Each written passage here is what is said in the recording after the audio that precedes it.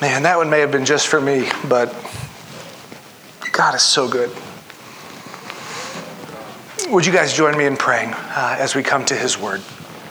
Lord Jesus, the whole point of all of this is we have come to hear from you. As we lift our voices in worship, we've come to hear from you. As we sit in silence and come to communion, we've come to hear from you. And Lord, now as we open your word, would you come and speak? As John the Baptist prayed, I pray, may I decrease that you would increase, Lord Jesus. May your people hear your voice this morning and be different because of it. Move, invite us deeper in, we pray, God, and give us the courage to take the steps needed. Welcome, Lord Jesus. Amen. So we are going to continue. This is actually going to be wrapping up a series that we've been working through. Just as we've been looking through kind of the mission and vision of our church, why we exist as a church. And Chris has been trained. He's not going to put the mission statement up there until after you guys tell me what it is. We as a church, as a group of believers, exist to see every person involved in what? Kingdom life. I'm so proud of you guys right now. Kingdom life. The first couple weeks you were sketchy. I'm going to be honest. I was starting to wonder, but the last couple weeks you've picked it up. We exist to see every person involved in kingdom life. Every person invited into kingdom life, and every person encouraged and spurred on deeper into kingdom life. It's why we exist as a church. It's why we get up on a Sunday morning and come together. It's why God has us in the places that he has us throughout the week, to invite every person deeper in to kingdom life. There is a king. It is not you and it is not me.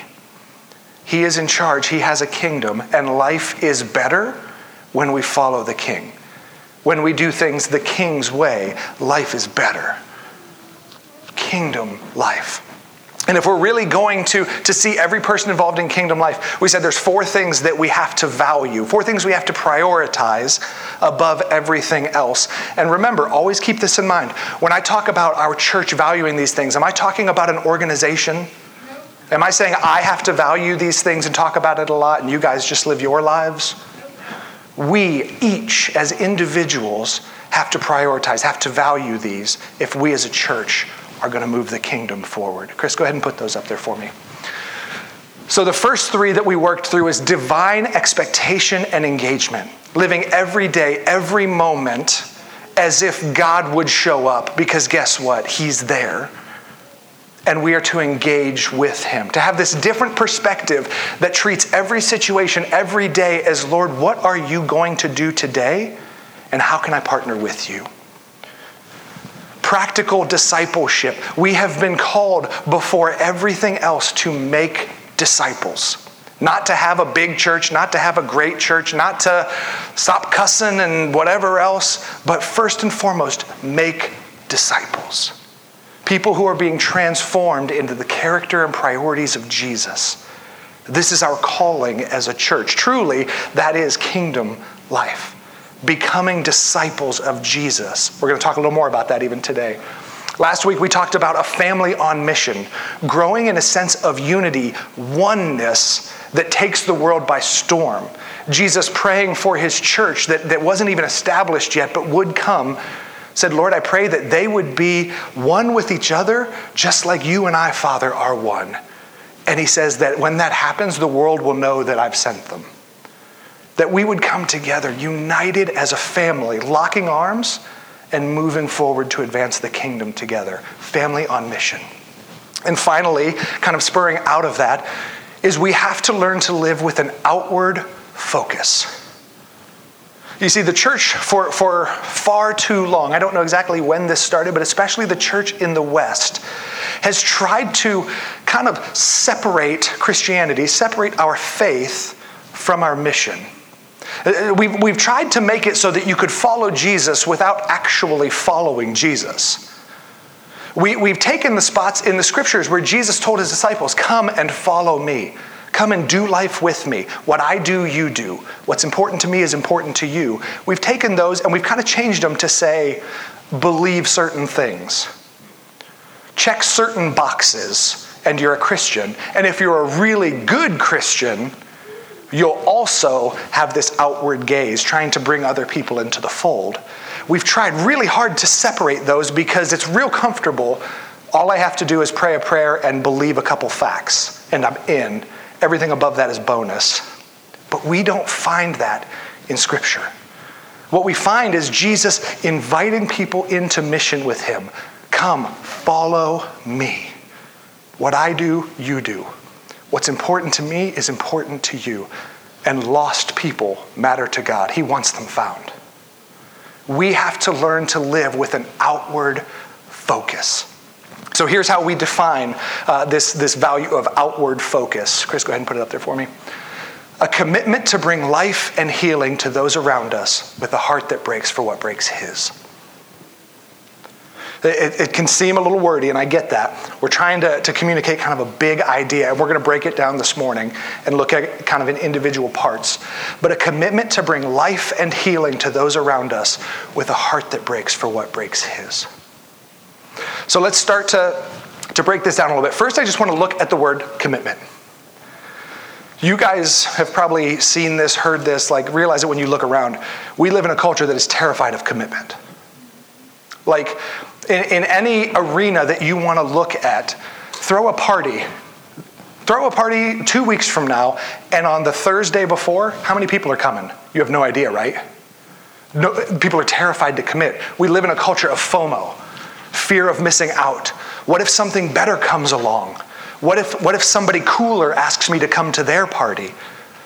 Well, sure, I like this girl, but should I marry her? What if somebody better is out there for me? We are so terrified to commit because we think we're going to miss out. And this bleeds over into the church. Jesus has this very high bar he invites us into, and we kind of just want to dip our toes. Because what if it doesn't feel good tomorrow? What if there's something better that comes along? What if there's something I want to do that I can't do then? And so we are terrified to commit. Being on mission with Jesus is all about commitment. It's a response to his invitation. If I'm having a party, I send out RSVPs. When you RSVP, you're committing, and you would even tell people I have a commitment on that day. That's how we use the word, but we're so scared of it. But Jesus is putting an invitation out before us in his word to come and partner with him, to come and go seek and save the lost, to have this outward focus. And before we get into all of the rest of this, the first decision we need to make is, am I going to commit? The Lord is inviting me in. Am I RSVPing? Am I saying yes? Are we willing to commit? And we talked about this a couple weeks ago with divine expectation and engagement. Here's the ask. Jesus is saying, before I even tell you what it is you're committing to, I need a yes. Come follow me. We're going to look at his invitation to his disciples here in a minute. He doesn't tell them, okay, boys, I want you to come follow me. And here's exactly what it's going to look like every day. Here's the hours involved. Here's exactly what it's going to cost. He just calls them out from life. Come follow me. They have to make a commitment before they even know all of the costs involved. And God is putting the same thing before us. Will we commit? Will we say yes to the Lord simply because we trust him? Or are we waiting to find out if we're going to be comfortable there or not? You can't play both sides. Let's look at Jesus inviting some of his first disciples in. Matthew 4, 18 to 22. As Jesus was walking beside the Sea of Galilee, he saw two brothers, Simon called Peter and his brother Andrew. They were casting their nets into the lake, for they were fishermen. Come follow me, Jesus said, and I will send you out to fish for people. At once they left their nets and they followed him, going on from there. He saw two other brothers, James, son of Zebedee, and his brother John. They were in a boat with their father Zebedee, preparing the nets. Jesus called to them, and immediately they left the boat and their father and followed him. I'm going to be honest, guys. In our kind of Western worldview, we don't even really know what to do with this story. None of us can imagine being at work. This guy walks by. There's something about him, we don't even know what it is, but he's got something we want. And he says, come follow me. And we don't even clock out. We literally drop what we're doing, leave our lives, and go follow him. The kind of commitment that they showed, I honestly don't even have a category to put it in. But this is the kind of commitment that we are called to. Jesus is inviting us in, and not because we've done the math and it seems profitable in the end, simply because of who he is. Whatever he's calling me to is worth it, I'm in. Are we willing to commit? And here's another hard part. This isn't a one-time decision. I mean, it is and it isn't. It's not a decision you make once and it just kind of carries through all by itself. This commitment is a decision we have to make every day in every situation. We see Pete and the boys being challenged in this. There comes a point a few chapters later, we're going to look at the story in John chapter 6, where Jesus has this massive crowd that is following him, and he decides to test their commitment. He looks at this crowd, and we looked at this passage a couple weeks ago as well, and he says, okay, you want to follow me? Eat my flesh and drink my blood. Thousands of people who have been following him, but they just want to see the miracles. They want the show. And he knows this, and he says, so he puts it hard to them. He tests their commitment. If you want to follow me, eat my flesh and drink my blood. They have no concept of communion at that point. They're just like, they literally said, this is hard teaching. Who can do this? Thousands bailed. And Jesus looks at his 12, Pete and the boys, and he says, looking at John 6, verse 68, from this time, many of his disciples turned back and no longer followed him. You do not want to leave too, do you? Jesus asked the 12, and Simon Peter answered him, Lord, to whom shall we go? You have the words of eternal life. We have come to believe and know that you are the Holy One of God. Jesus looks at him and goes, you guys still committed? You still in? You don't understand it. It seems like a cost that is crazy to pay. You still in? And Pete says, Lord, where are we going to go? You have everything we could ever want. Whatever the cost, we're in. This wasn't something where the disciples just left the nets the one time and it was smooth sailing. Their commitment was constantly tested, as will yours be. And you will have to choose, am I in for good, no matter the cost? Am I in for following Jesus? Because if so, he's on mission, and I'm going to be on mission with him. Is this making sense, church? Yes. Okay. So commitment. The next part. To bring life and healing to those around us. We are committed to follow Jesus where he leads, and here is where Jesus leads. When you look at the life of Jesus throughout the Gospels, his mission was to bring the kingdom to people. We've talked about kingdom life, and what that looked like was life and healing. Everywhere Jesus went, he was bringing life and healing to those around him. Now here's the thing, life and healing, I'm not talking about miracles, though it may include miracles. Life and healing is found first and foremost in the gospel, in the good news of Jesus' death and resurrection on the cross, because the thing that needs healed before anything else is broken relationship with the Father. The ultimate cause of spiritual death, which is the greatest plague plaguing mankind, is separation from the Father. He is life, and we chose sin.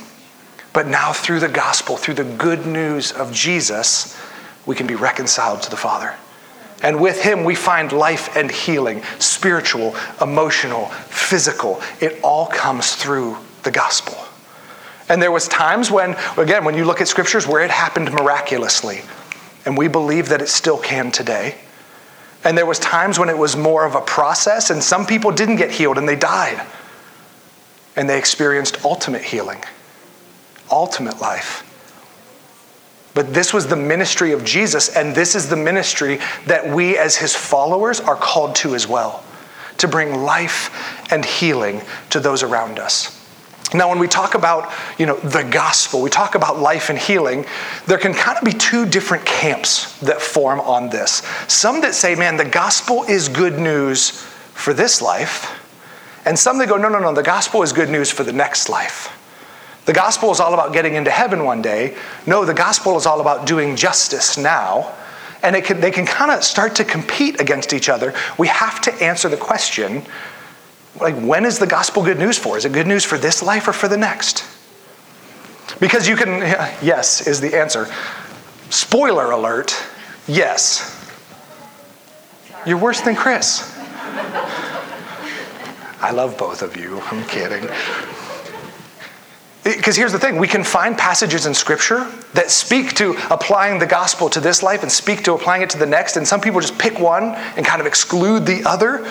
Like when you look at the eternal nature of the gospel, you have verses like John 14, 1-6. We're not going to put these up there. I'm just going to move through them real quick. You can look them up later. John 14, where Jesus says, I'm the way, the truth, and the life. He says, look, I'm going to prepare a place for you, and if I prepare a place for you, I'm going to come back that you could be with me, and you will have life and life abundant. He's looking to the future and going, one day, when my kingdom comes here on earth perfectly, you're going to experience life like you've never even seen life before. Healing like you've never even seen healing before. But that day is coming. We look at like Paul talking to Timothy in 1 Timothy 6:19, and he's talking to rich people in the world. And he goes, don't get comfortable now because the next life is even more important. Spend what you have now to make that day even better. Be generous with it because the day is coming. The kingdom is coming. And we go, oh, okay, so the gospel is all about heaven one day. It's all about when the kingdom is real and tangible one day. But then we find other passages where it seems like the gospel is for this life. Like Matthew 25, where Jesus says, look, don't even worry about that day. If you're not helping people today, if you're not feeding the hungry, clothing the naked, giving the wanderer shelter, and he goes through this whole list, visiting the prisoner, the sick. He says the gospel is for this life, to bring comfort to those people, to bring life and healing now. We read a couple weeks ago, we looked at Isaiah 58, bringing from the Old Testament, where God says, like, look, don't even bother coming together to worship. Don't even give me your gifts. I don't want them because you're not helping people today. You're mistreating people. And he uses, for me, it's one of the most powerful pictures, like word pictures in Scripture. He says, but if you will spend yourself today on behalf of the needy, you'll see me. If you will bring life and healing to those around you today, you will experience me in a way like you never have before. And so it's easy to go, oh, okay, so this life is most important. And we've kind of set the two up against each other at times. And it's really understanding that it's both and. It's never either or. The gospel, this beautiful good news that brings life and healing at the deepest levels, is both for today and for that day. Never one to exclude the other. Look at how Jesus prays in the Lord's Prayer. Most of us know this by heart. Matthew 6, Jesus says, this then is how you should pray. Our Father in heaven, hallowed be your name. Your kingdom come, your will be done on earth as it is in heaven. So he starts by going, look, God, your name is hallowed, means lifted up, exalted. Your name is to be praised. Let your kingdom come on earth like it is in heaven. Your will be done here like it's done there. Jesus had this way of looking at both and going, one day you're going to see it perfectly like manifest, where Jesus is legitimately sitting on a throne, no more sin, no more death, like we can't even imagine. His kingdom come perfectly. But he doesn't say sit around twiddle your thumbs until that day comes. He says what we're to be praying, the way we're to be living is going, God, how do I make that happen here on earth? How do I bring your kingdom reality into this earthly reality? That your will would be done now, that people would be healed, that they would have life like they've never had before today, just like they will on that day. That this heavenly kingdom would become a reality today. It's both and. Looking to that day encourages me more this day. Seeing the brokenness of this day and the mission that I'm called to makes me look forward even more to that day. It's this beautiful partnership. And all around it is the gospel, bringing life and healing to everyone around us. This is the mission that we're called to. Lord, wherever I go today, whatever relationships I have today, may people see your tangible kingdom being lived out through me. May they see your will being done through me today, just like it's being done in heaven, just like it will be done on that day. If we will begin to live with that perspective, we will begin to see people coming alive. People will first see life and healing in us like they've never seen anywhere in the world. And my prayer is, I pray this often, the Apostle Paul, talking to the Gentiles in the church. Back then when the church was being formed, there was those that were Jewish and everyone else was called a Gentile. So Jews and Gentiles. And Paul was talking to the Gentiles and he goes, don't get a fat head because God is like doing amazing things in you. But he said, here's my prayer. My prayer is that the Jews see what God is doing and it stirs up jealousy in their heart. That they have to have what God is doing in you, and there's no cost they won't pay to get it. And that is exactly how I pray for the people that I come into contact with every day. Lord, may they see life and healing in me that stirs up jealousy. A holy jealousy that says there is no cost I wouldn't pay to have what he has. That they see something so different in me that they want it for themselves, and I will freely offer it to them. I will freely bring life and healing to everyone I come in contact with. If you got masks on, all I get is eyebrows. I need a head nod. I need something. I'll keep going. I got nowhere to be today. So a commitment to bring life and healing to those around us. And this next part is so incredibly pivotal. With a heart that breaks for what breaks his. It was Jesus' compassion that drove his ministry. It was Jesus' compassion that drove his miracles. You cannot separate the compassion of the Father from seeking and saving the lost.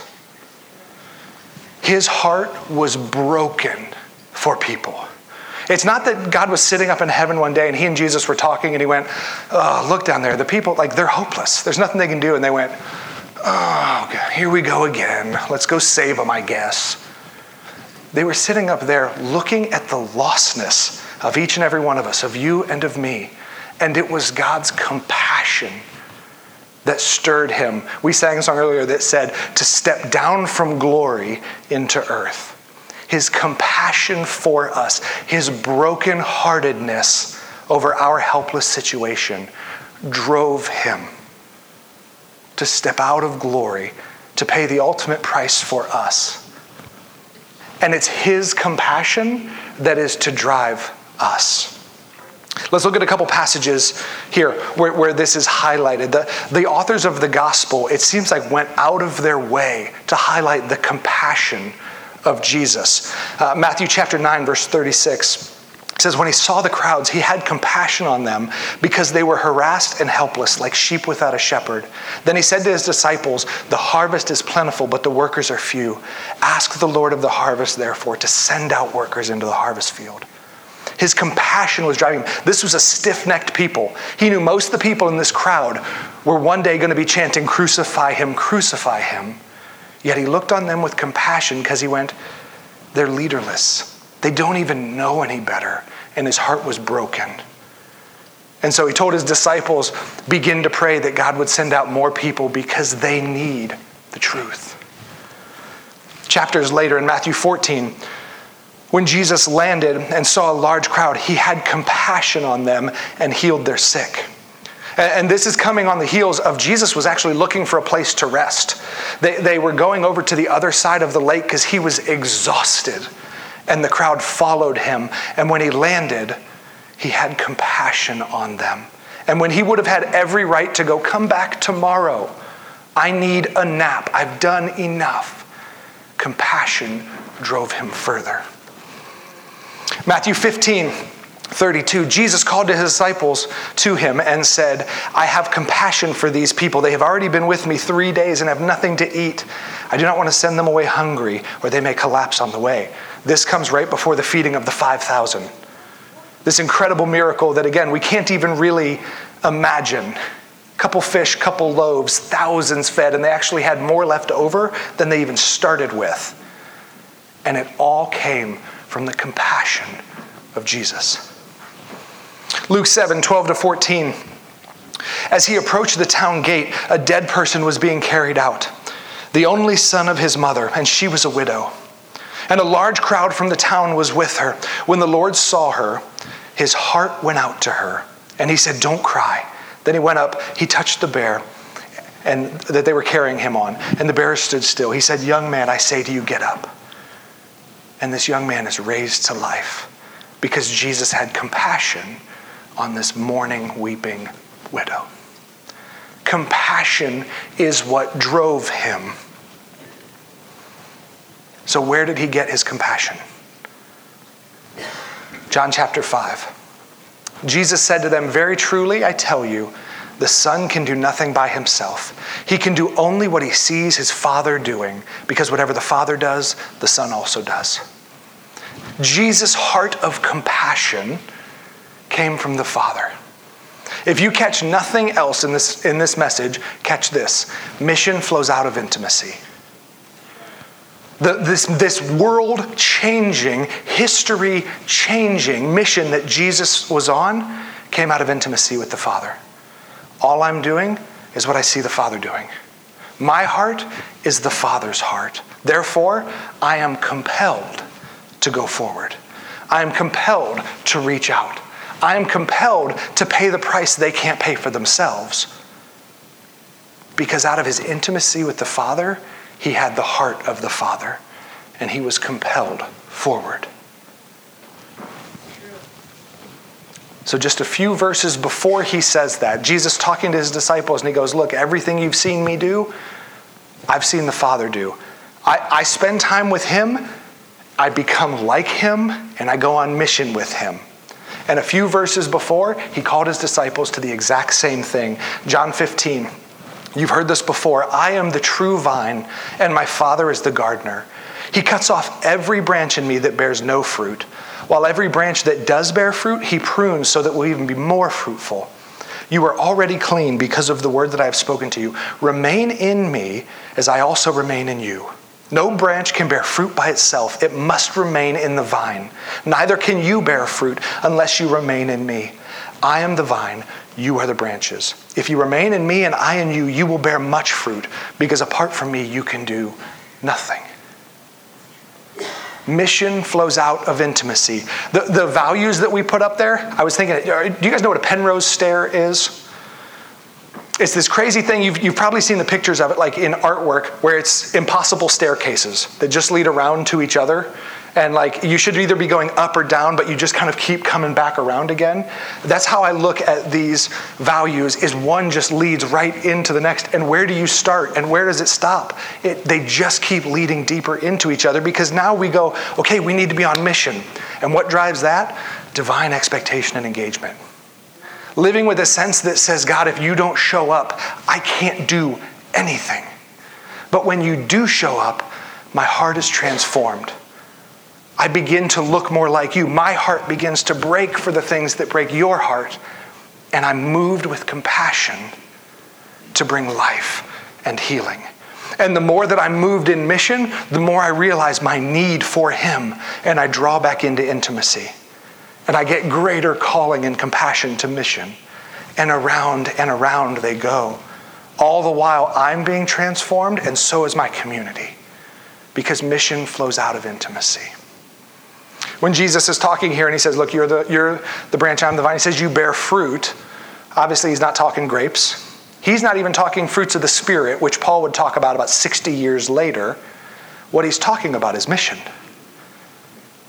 That lost people will be drawn into the kingdom. Jesus went around, he wasn't even preaching the gospel that like, I'm going to die on the cross one day and raise from the dead for your sins. That hadn't happened yet. Jesus' gospel was the kingdom is at hand. You are being invited into the kingdom, into relationship with the king. And everything he did circled around that. And now he's calling his disciples and he goes, the more you hold on to me, the more you will become like me, and the more fruit you will see. The more people will be invited into the kingdom because of it. And that same mission is here for the church today. It didn't stop. Jesus wasn't one way with his disciples and went, okay, I'm going up to heaven. We're going to pivot now and do something totally different. Now it's about building this organization. Now it's about having like really big church gatherings. The same thing is true today that was true then. The kingdom is at hand.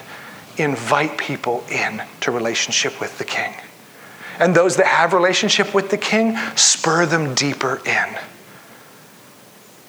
This is the mission we have as a church. We have to get better, if I can use that term, at maintaining an outward focus. And how do we do that? Intimacy with the King. Our heart is transformed to look more like him. The things that break his, break ours. And we move forward and the kingdom is advanced. In doing that, I realized that, man, I can't do this alone. You have gifts that I need if we're going to be on mission together. And all of a sudden, this family on mission, this unity becomes vitally important. Because the mission is so big, I can't do it without you. And I'm going to get discouraged and need your encouragement. And you have tools and experiences that I need. And all of a sudden, it's not just about going to church on Sunday. It's about this is my family, and I can't do what is so vitally important to me without you. And you need me. And we link arms, and we're on mission together. And it becomes this beautiful picture of the kingdom being advanced. Is this making sense? Okay. So now it's your turn to share. As we've done the last, I think, 6 weeks, I don't believe that I'm the only one that God has gifted to speak. I'm not the only one that God maybe has given a word to that we could all learn from. And so I want to open it up. I want to learn from your experiences. I want to hear maybe if there's a passage of scripture or something the Lord has given you pertaining to this. It's your time to help build the body as well. And so from your seats, you can just shout things out, but a couple of questions to kind of keep things moving. What's stopping us from living with an outward focus? As a church, as individuals, what is stopping us? Fear of rejection? Okay. Yeah. Busyness? What was it? Self-made. Okay. Sure. Self-focus? Yeah, I mean, what's the opposite of outward focus? Inward focus. There's a term that's used in the military, and it's called a naval gaze. And it doesn't mean naval in terms of like ships in the ocean, naval in terms of your own belly button. Losing sight of the bigger picture because I'm so focused on what's happening right here. This is how most of us live our lives. And what God is calling us to do is to lift our eyes and to see the need around us. I'm so consumed with my own need that I'm ignorant to the need around me. Okay? What else? What's stopping us from having an outward focus? Priorities? Yeah. Yeah, I mean, even we're talking about these values here, and really that's what it is choosing to prioritize something different. And the ones that we've given, these 4 that we've looked at over the last couple of weeks, they're not natural. That's why we're taking time to teach on them and define them and try to give you some practical tools, is because they're wholly unnatural. What's natural is take care of number 1. I can do that. I don't need someone to teach me how to do that. Man, I need some help with the rest of this. I think because, we can only offer what we have. So if we aren't doing 2 things, and that's not having a naval base, but we have to receive intentionally through time with the Lord, life and healing every day. Otherwise, we don't have anything to offer. Yeah. So sometimes it might seem like, well, that's self-focus if you're taking this time to do whatever it takes for you to hear from the Lord, for you to receive healing from Him daily from what we go through in life. That seems like a selfish thing, but otherwise, we don't have anything to offer to other people. We can just, and then we can grow bitter towards them. It's like, well, no one's doing this for me, or instead of receiving what we need from the Lord. Yeah. And then having something to, that's how we have life and healing to offer. Yeah. Were you guys able to hear what she said? I mean, essentially, we're not living it ourselves. We don't have anything to offer because we're not experiencing life and healing. And then we have nothing to offer other people, which leads to a whole other host of problems. Let me tell you something, church. I don't believe we have a mission problem. I believe we have an intimacy problem. Mission flows out of what? Intimacy. He doesn't say, man, you're the branch, I'm the vine. When you hold on to me, you'll have a decent chance to bear some fruit. He says it happens. When you have intimacy with the Father, when you are spending time with the Father, your heart will be transformed. There's no other alternative. The things that break his heart will break yours. There's no other alternative. We don't truly have a mission problem. We have an intimacy problem. We don't know how to draw near to the Lord in such a way where we're transformed, where his character becomes our character, where the things that he prioritizes become our priorities. And so this isn't a message telling us, so we got to go get busy out there, just start running around and doing more. What this is doing is it's pointing out this is a symptom. Our mission problem is a symptom of our intimacy problem. Let's not just treat the cough. Let's get underneath it to the real problem. We're not drawing close to the Father in intimacy, because if we were, we would be on mission with him. Can't help it. No other result can come from it. Don't get caught up over here, go and treat the cough. Okay, do more. I got to go tell more people this week. Go deeper with him. Allow him, as Kim was saying, to minister life and healing in your own heart first. And the natural outflow is fruit. The branch doesn't try real hard and fruit happens. The branch clings to the vine. The vine produces the fruit through the branch. Little gardening tip. That's how that works. And it's the same with us. Cling to the vine. He produces the fruit. Don't try real hard at the fruit. It's his fruit. Our job is to draw close to him, to offer him everything. If there's something you want to change, change it. If there's something I'm not seeing rightly, change it. He will do that. He will answer that prayer. Don't get caught being busy. Draw close. Cling to the vine. He brings the change, not only in you, but also in your community, because mission flows out of intimacy. Any other thoughts? What stops us from living with this kind of outward focus? Those are really good thoughts. There's not like a list that I'm aiming for. I just want to open it up. That sounds a lot like the book our celebrity has been reading, the Calvary Road and something like that. I doubt that he's still alive, because the book that he wrote in 1950. And he was a very big evangelist, and was really got he didn't feel like he was hearing from the Spirit at all anymore. He's like, what? And some very strong believers that in their area of the world, Eastern Africa, were having an incredible revival, but it wasn't like the revival of 2020. It was a constant, daily, every breath I take, this is what's going on with me. I'm being revived because of the blood of Jesus, and recognizing that the middle letter in the word sin is I. So, and if we are constantly having a stiff-necked I, you're not going to experience the Holy Spirit. Yeah. If you're constantly focused on yourself. And so he talked about bending, having that broken heart, and bending that stiff-necked eye into a curved seat, and only being able to live like Christ when not just recognizing the need for intimate forgiveness, but recognizing that sin is the issue. If you don't deal with yourself and all your sins, and not just the big ones, not just the murder, not just whatever, but the judgmental thought that you just had in reaction to what that person just did, because they did it wrong. Well, maybe they did. Right. So my reaction is wrong too. And all I can do is take care of this reaction and ask Jesus to cover it with his blood, because that's the only thing that's going to wash us whiter than snow. Yeah. and getting to the point where we are on our face before him broken.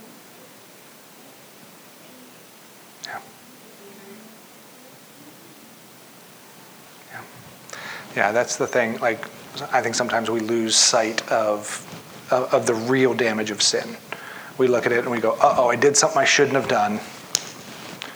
Truly, the massive casualty that sin causes is broken relationship with the Father. Isaiah 59:2 says, your iniquities have hidden my face from you. Where Jesus, or God is speaking through the prophet Isaiah, and he's telling his people, listen, your sin isn't just, oh, you offended each other. It has real world results like that. He says, but the greatest damage is that it hides from my face from you. Our relationship is broken because of sin. So when we talk about intimacy, sin must be dealt with first. Repentance, confession, forgiveness, living in the light, not choosing to hide in the dark.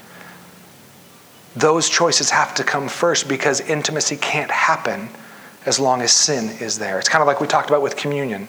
I can't hold on to the sin and praise God for his way that he's made for me to be forgiven of it. I can't do both. God will not be made fun of in that way. We have to be willing to deal with our sin because it stands between us and intimacy. Okay, so let me pivot a little bit and ask a different question. From where you sit, when you look around Elkins, West Virginia, what breaks God's heart? Or maybe another way of asking that question, what are some areas where you see, again, looking at our community, where life and healing are needed? Addiction is a huge one, massive. I left Elkins 20 years ago, and there weren't meth heads running around on the street, riding the bikes with backpacks. And, we West Virginians, we have the highest addiction rate in the nation out of all 50 states. Yeah. And there needs, and I got news, God heals addiction a whole lot better than man does. Mm-hmm. Praise the Lord, because we're not very good at it. Yeah. Social justice. Yeah, I mean, we talked a few weeks back looking at some social justice issues, racial inequality, some of these different things. Those are gospel issues. Those are things that, again, you can't read through the scriptures and not see God's broken heart for marginalized people, for people who are treated unfairly, for those that can't speak for themselves. And I'm not going to preach those messages again, but that's where those came from. Those are gospel issues. Those break the heart of God. And we as his people have been called to enter in. What else? Poverty. Homelessness. Yeah. Mm-hmm. Mm-hmm. Yeah, the statistics are staggering when you look into broken homes in America, in West Virginia. I mean, however you break it down, it is staggering. Right now in our country, it's now gotten to the point where the majority of kids grow up in a single-parent home. It's over 50%. Sometimes, like dad is in the picture, he lives in town, maybe does some visitation, but mom and dad aren't together. Oftentimes, and growing, one of the parents just isn't in the picture at all, if either of the parents are. Again, here in our state, we know how many parents are being raised by grandparents because mom and dad, whether it's due to addiction, whether it's whatever else, have bailed. That breaks the heart of our God. We sang earlier, and it brings me to tears, my orphan heart was given a name. Like, it breaks God's heart that there are children growing up motherless, fatherless. That breaks his heart, and it should break ours.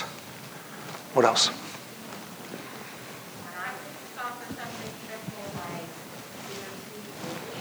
Mm-hmm. Sure. Yeah, I mean, just the pace that we keep, I think, like you're saying, breaks God's heart because of the fallout that happens. I'm too busy to stop and love my neighbor. They already put the garage door down anyway. You know what I mean? Like it's broken relationships all around when we're called into community. And Kim had said pornography, just the mass casualty that comes from exploiting people, from treating people like objects, the way it hurts them, the way it hurts me. I think that breaks the heart of our Father. Okay, so last question I'm going to ask, and this one we don't need to answer now. This is a take-home question. So what are we going to do about it? It breaks the heart of our Father when he sees the addiction, when he sees the homelessness, when he sees the broken families, when he sees the injustice in our community, not even in our world, right here in Elkins. It breaks his heart. What do we do about it? This is something between you and the Lord. I don't need you to shout out answers because I'm not looking for a program. Well, we as a church should start this and we should start that program. And not that those are bad, but that's not where we're going to start. Between you and the Lord, to go, okay, first of all, Lord, maybe these things don't even really break my heart. I've kind of put a wall up and I've hardened my heart because it hurts. It hurts to think about those kids. It hurts to think about those people and the pain that is driving them to addiction. And so I'd rather just put a wall up and go, ugh, those people. And I read another headline and ugh, and we can become very judgmental. But going, Lord, if that doesn't break my heart, we need to start there. Show me how to be brokenhearted over this, and then show me what are the next steps. And pretty quickly you'll realize, man, I need some other people around me. And there will be some other people whose hearts are broken for the same thing that breaks your hearts, and go, man, we should put these things together, and we will begin to unite and move on mission. But it starts with first opening yourself and going, Lord, where's my heart hard? Where have I kind of kept you at a distance because that hurts too much? I don't want to go there. It reminds me of things from my own past that I've been trying to forget. I don't want to go there. Where have we been hardening ourselves? Allow him to break our hearts and then say, okay, Lord, what step this week? What does it look like? Maybe it's a person, maybe it's a community, whatever it is. What step this week? How do I move in? And we allow him to lead us. Mission flows out of intimacy. So this week, this is the question that I have for you. What are those things that breaks his heart? What are, like, as he brings them up, as you're reading through scripture and you just see that, like, man, Jesus always went to that person. Paul was always warning them, man, don't step over that person. As you begin to see God's broken heart, what am I going to do about it? Lord, what are you calling me into? And all the way back to commitment. Am I willing to step in? Without understanding the whole cost, without understanding exactly what the ask is, am I willing to step in? Let me pray. Lord Jesus,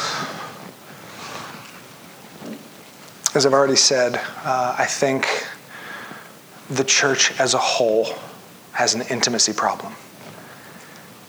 We have gotten too busy, we've gotten too self-sufficient, we've gotten to whatever it may be to cling to the vine. To, as Jesus said, watch the Father's life and go and do likewise. We've kind of created our own brand and we're doing our own thing.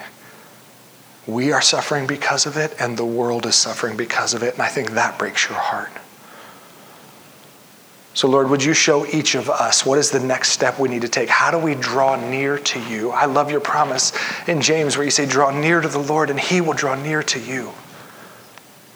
What is the next step for us to draw near to you, to experience greater intimacy, greater relationship with you, that you would begin to break our hearts like yours is broken? That we would begin to link arms with the Father and advance the kingdom in our homes, in our community, in our state, in our country, in our world. Not just because, man, we're so good, because when I spend time with the Father, I can't not move into these areas. Would you begin this, even this week we pray, even today, as we have conversations over lunch, would you begin to move this forward in each of our lives, whatever it may be? Would we spur one another on to love and good deeds, and all the more as we see the day approaching? Do your work in us, God. Bear your fruit. May we cling to the vine, I pray. In Jesus' name.